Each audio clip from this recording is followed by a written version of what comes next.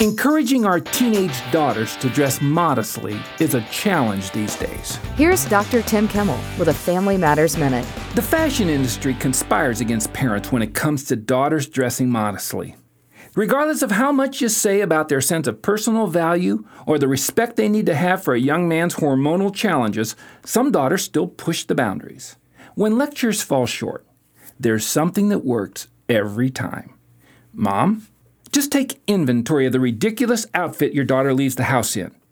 Go buy the exact same outfit, put it on, and be waiting for her in front of her school at the end of the day.